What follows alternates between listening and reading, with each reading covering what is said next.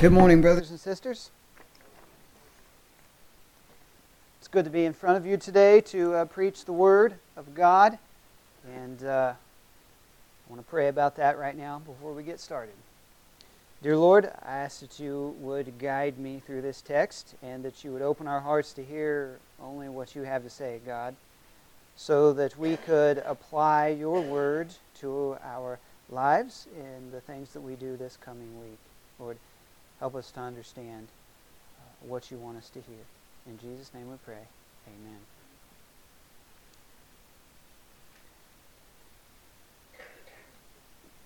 You know, I agree with Bruce about how the old law can be just so complicating and overwhelming. There's so many of them, and reading through that, it's just like something that seems unattainable.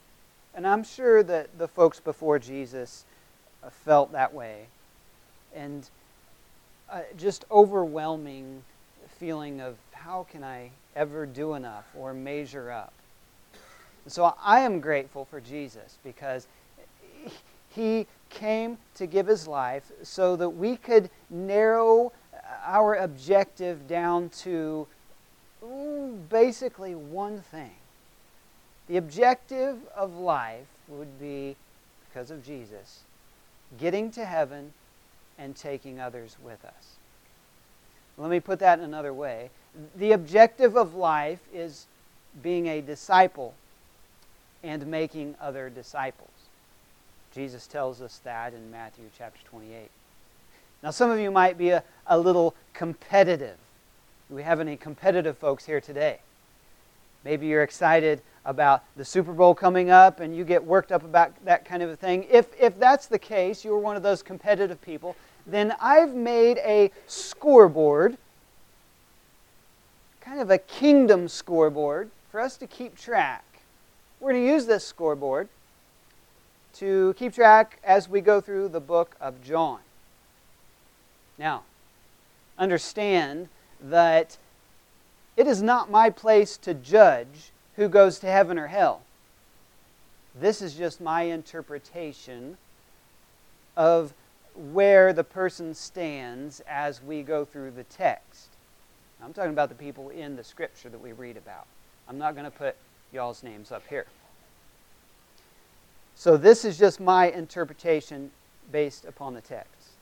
So far, this year in our study of the Gospel of John, we've met 4 disciples. We've read about John the Baptist.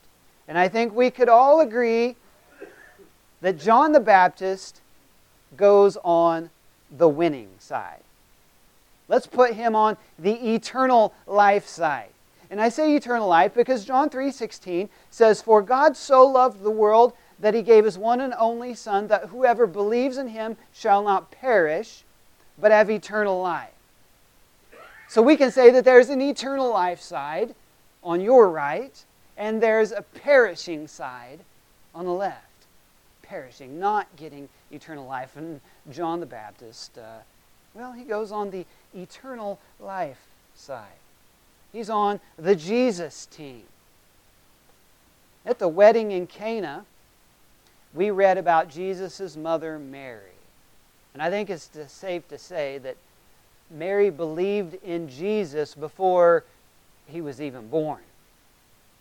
So, let's put Mary on the eternal life side. She's on Jesus' team.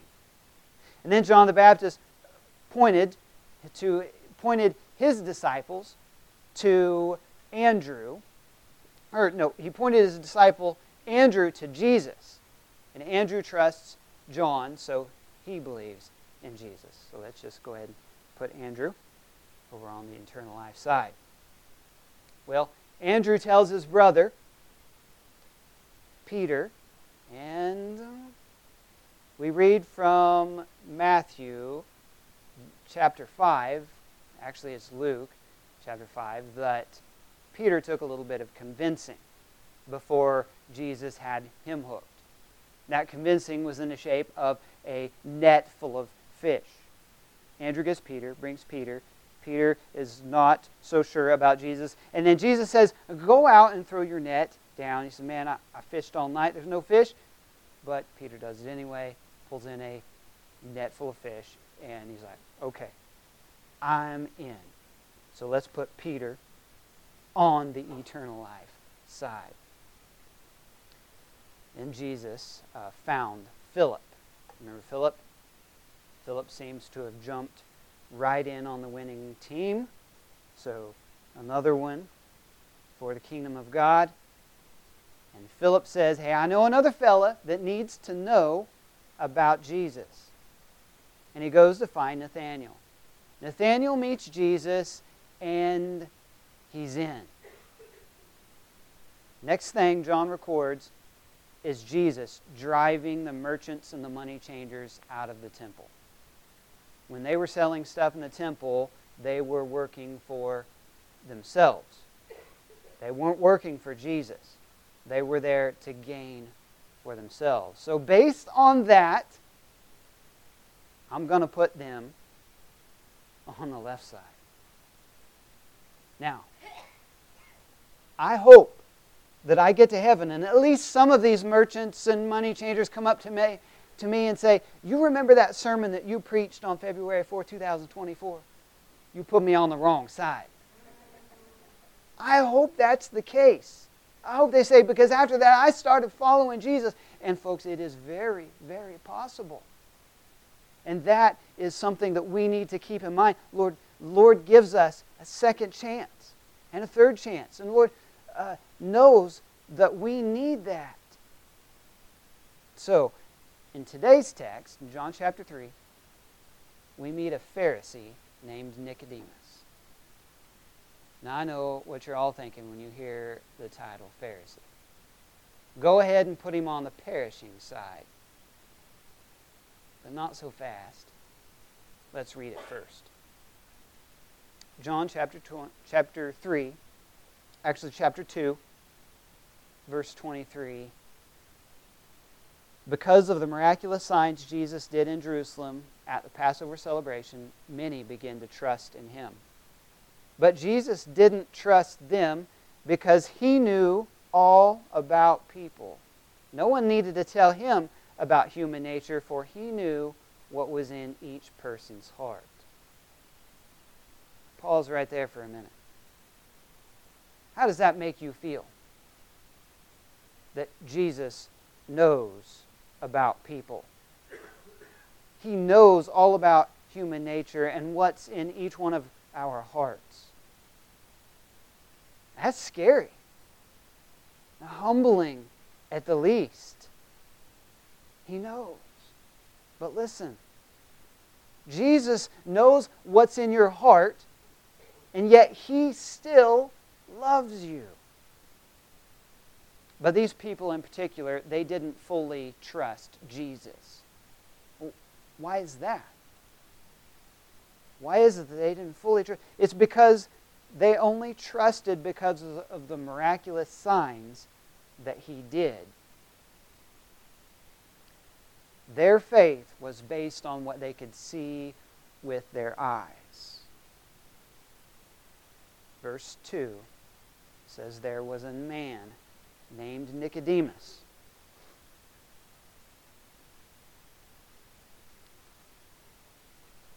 A Jewish religious leader who was a Pharisee. And after dark one evening, he came to speak with Jesus. Now, why did Nicodemus come after dark? Why would he do that? Well, Pharisees, they carry a certain amount of prestige, you know. And if they were seen with Jesus, it might make them lose credibility as a Pharisee. They might lose status. They might have to choose sides sooner than he wanted to. He wants to get the information in a safe way before he jumps in. He says in chapter 2, or in verse 3, chapter 2, Rabbi, we all know that God has sent you. He sent you to teach us. Miraculous signs are the evidence that God is with you. Now, who's we all? We all know that God has sent you. What's he talking about there? Evidently, Nicodemus is speaking on behalf of his team. You know, the same people that he tried to hide his meeting with Jesus from. His team of Pharisees. He didn't want them to see him, so he went to see Jesus in the dark. And so he's speaking on behalf of these people. Now, it's neat that apparently there's at least a small group of these guys that are taking note of Jesus. They're just not ready to join Team Jesus yet. I think it's because they are focusing on what they can see with their eyes. The miraculous signs and the visual evidence. Jesus replied, I tell you the truth, unless you are born again, you cannot see the kingdom of God. Translation, if you want to see the kingdom of God with your own eyes, you have to be born again. Nicodemus is all about seeing. Jesus says you have to be born again to see the kingdom. And Nicodemus is basically, what? What do you mean? How can an old man go back into his mother's womb and be born again? See, Nicodemus is trying to see with his eyes physically, and physically, that ain't working. An old man going back into his mother's womb. It's just not working. And so Jesus replied, I assure you, no one can enter the kingdom of God without being born of water and the Spirit. Humans can reproduce only human life, but the Holy Spirit gives birth to spiritual life. So don't be surprised when I say you must be born again. The wind blows wherever it wants, just as you can hear the wind but can't tell where it comes from or where it is going, so you can't explain how people are born of the Spirit. Now you got to admit, it's hard to wrap your mind around. Understanding what faith is, believing in something you can't see with your eyes, being born of the Spirit and being saved from eternal death because of the things that you can't see. How are these things possible? Jesus replied, verse 10, you are a respected Jewish teacher, and yet you don't understand these things. I assure you, we tell you what we know and have seen, and yet you won't believe our testimony. But if you don't believe me when I tell you about earthly things, how can you possibly believe if I tell you about heavenly things? Notice Jesus says we. We tell you what we know and have seen. Now look at our scoreboard. Speaking of this term, Jesus and his disciples are already in action. So Jesus says we, these people are already at work.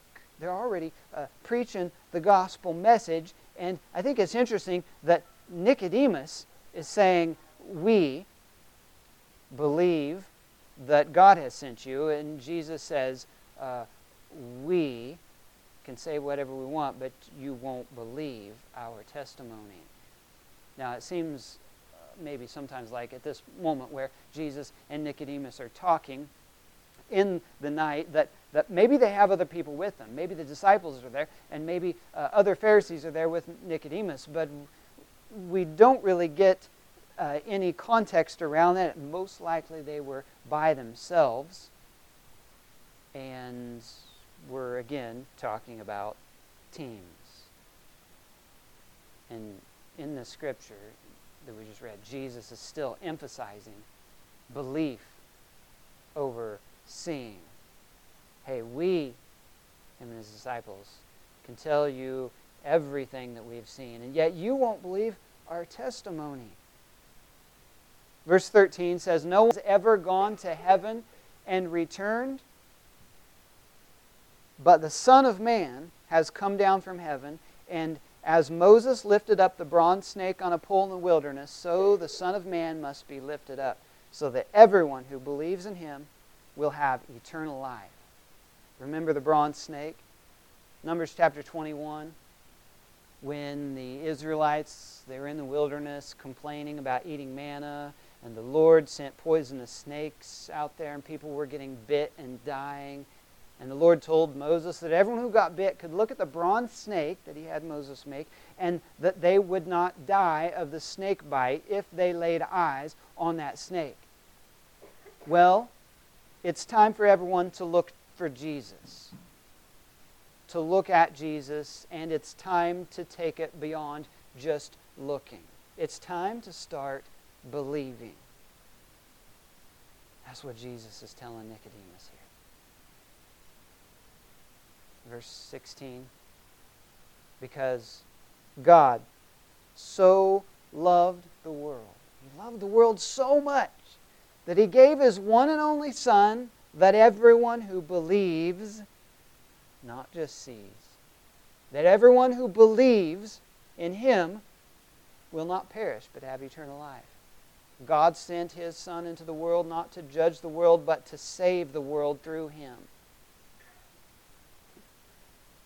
The most well-known Bible verse of all time was spoken to Nicodemus after dark in a secluded place. And yet somehow, folks, it made it out of that dark place and onto the pages of millions of Bibles, and has changed millions of lives since that night. There's perhaps no better verse that wraps up the whole gospel message than John 3:16. How do you think those words were received by Nicodemus? Surely he didn't want to perish. Surely he wanted eternal life. Surely he understood what it is to be loved by God. But did he believe that Jesus was God's Son?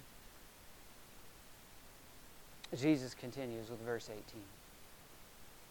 There is no judgment against anyone who believes in Him, but anyone who does not believe in Him has already been judged for not believing in God's one and only Son. And the judgment is based on this fact. God's light came into the world, but people loved the darkness more than the light, for their actions were evil.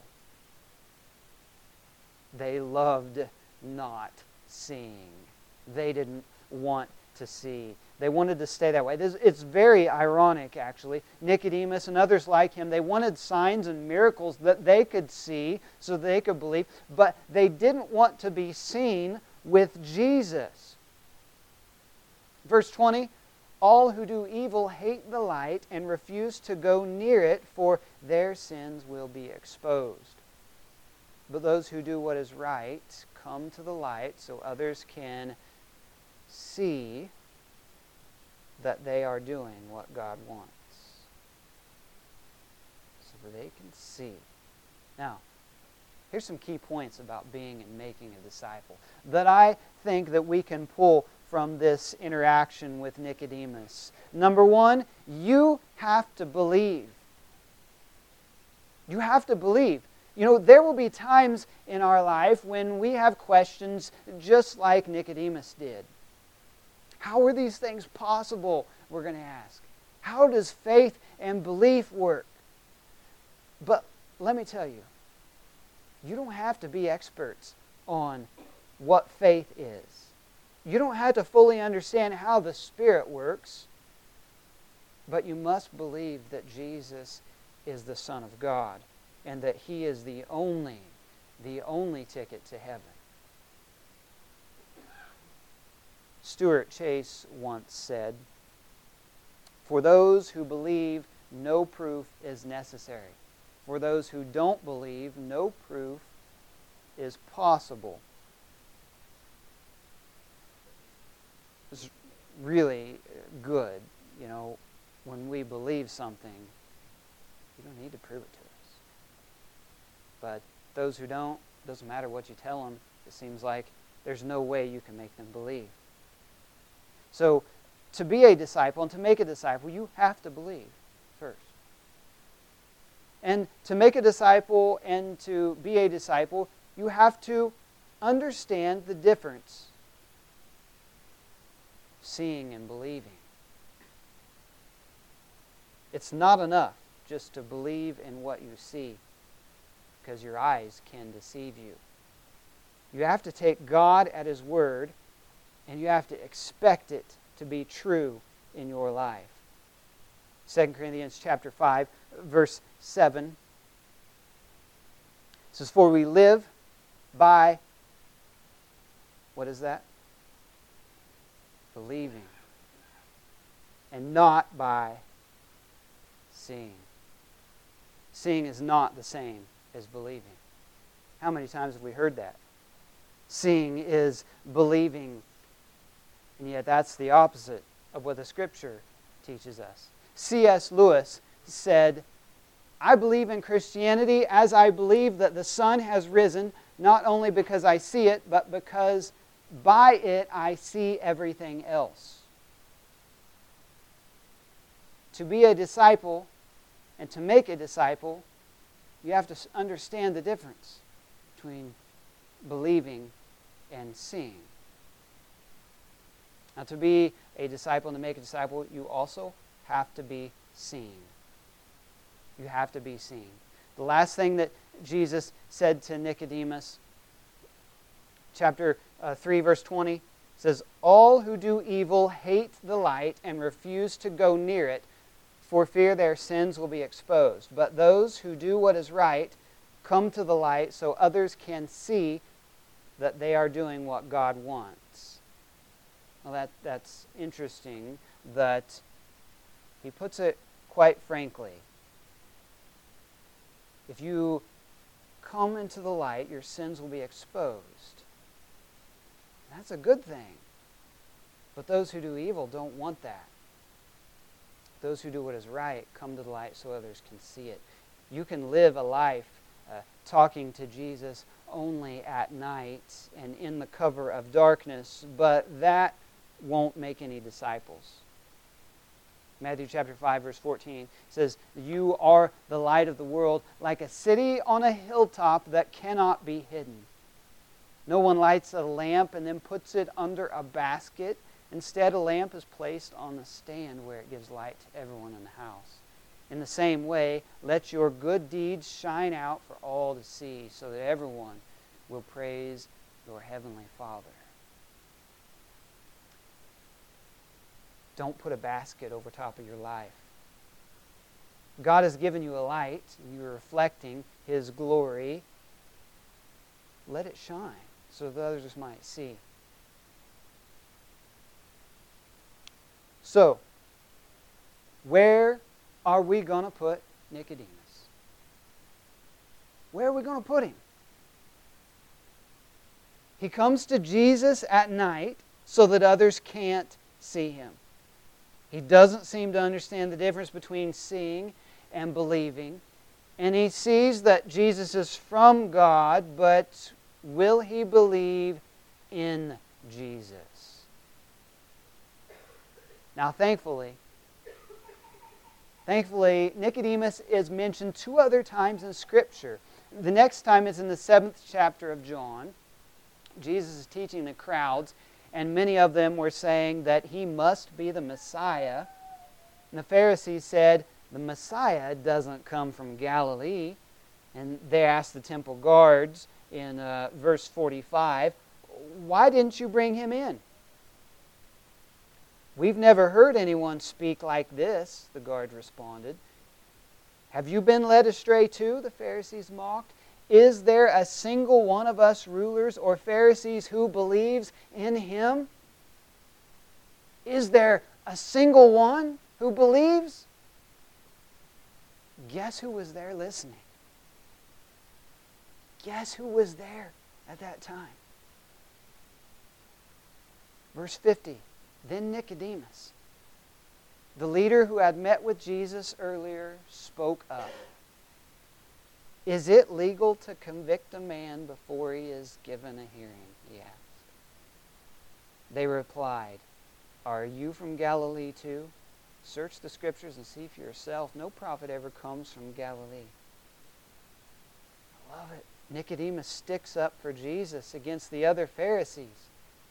He's starting to come out now. And then when Jesus died on the cross, does anyone remember who got permission to take down Jesus' body? It was Joseph of Arimathea.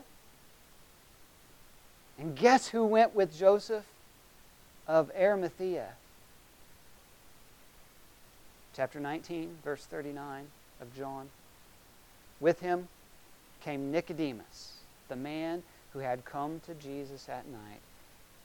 He brought about 75 pounds of perfumed ointment and made from myrrh and aloes. It isn't night this time. And that's a lot of perfumed ointment.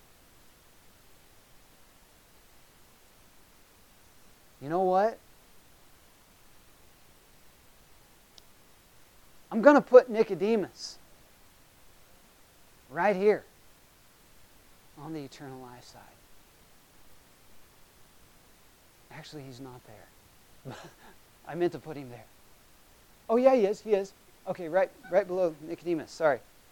Seeing things. I'm going to put him there. Because he took the chance of stepping out in faith.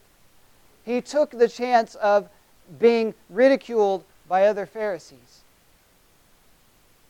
He decided it was worth it. He seems to put his faith in Jesus, and then after Jesus' death, he gives greatly. But I have one more question for you. Where is your name on this kingdom scoreboard? If it's not on the right side, under eternal life, then you know what you have to do to get it there? Believe in Jesus. Pray with me.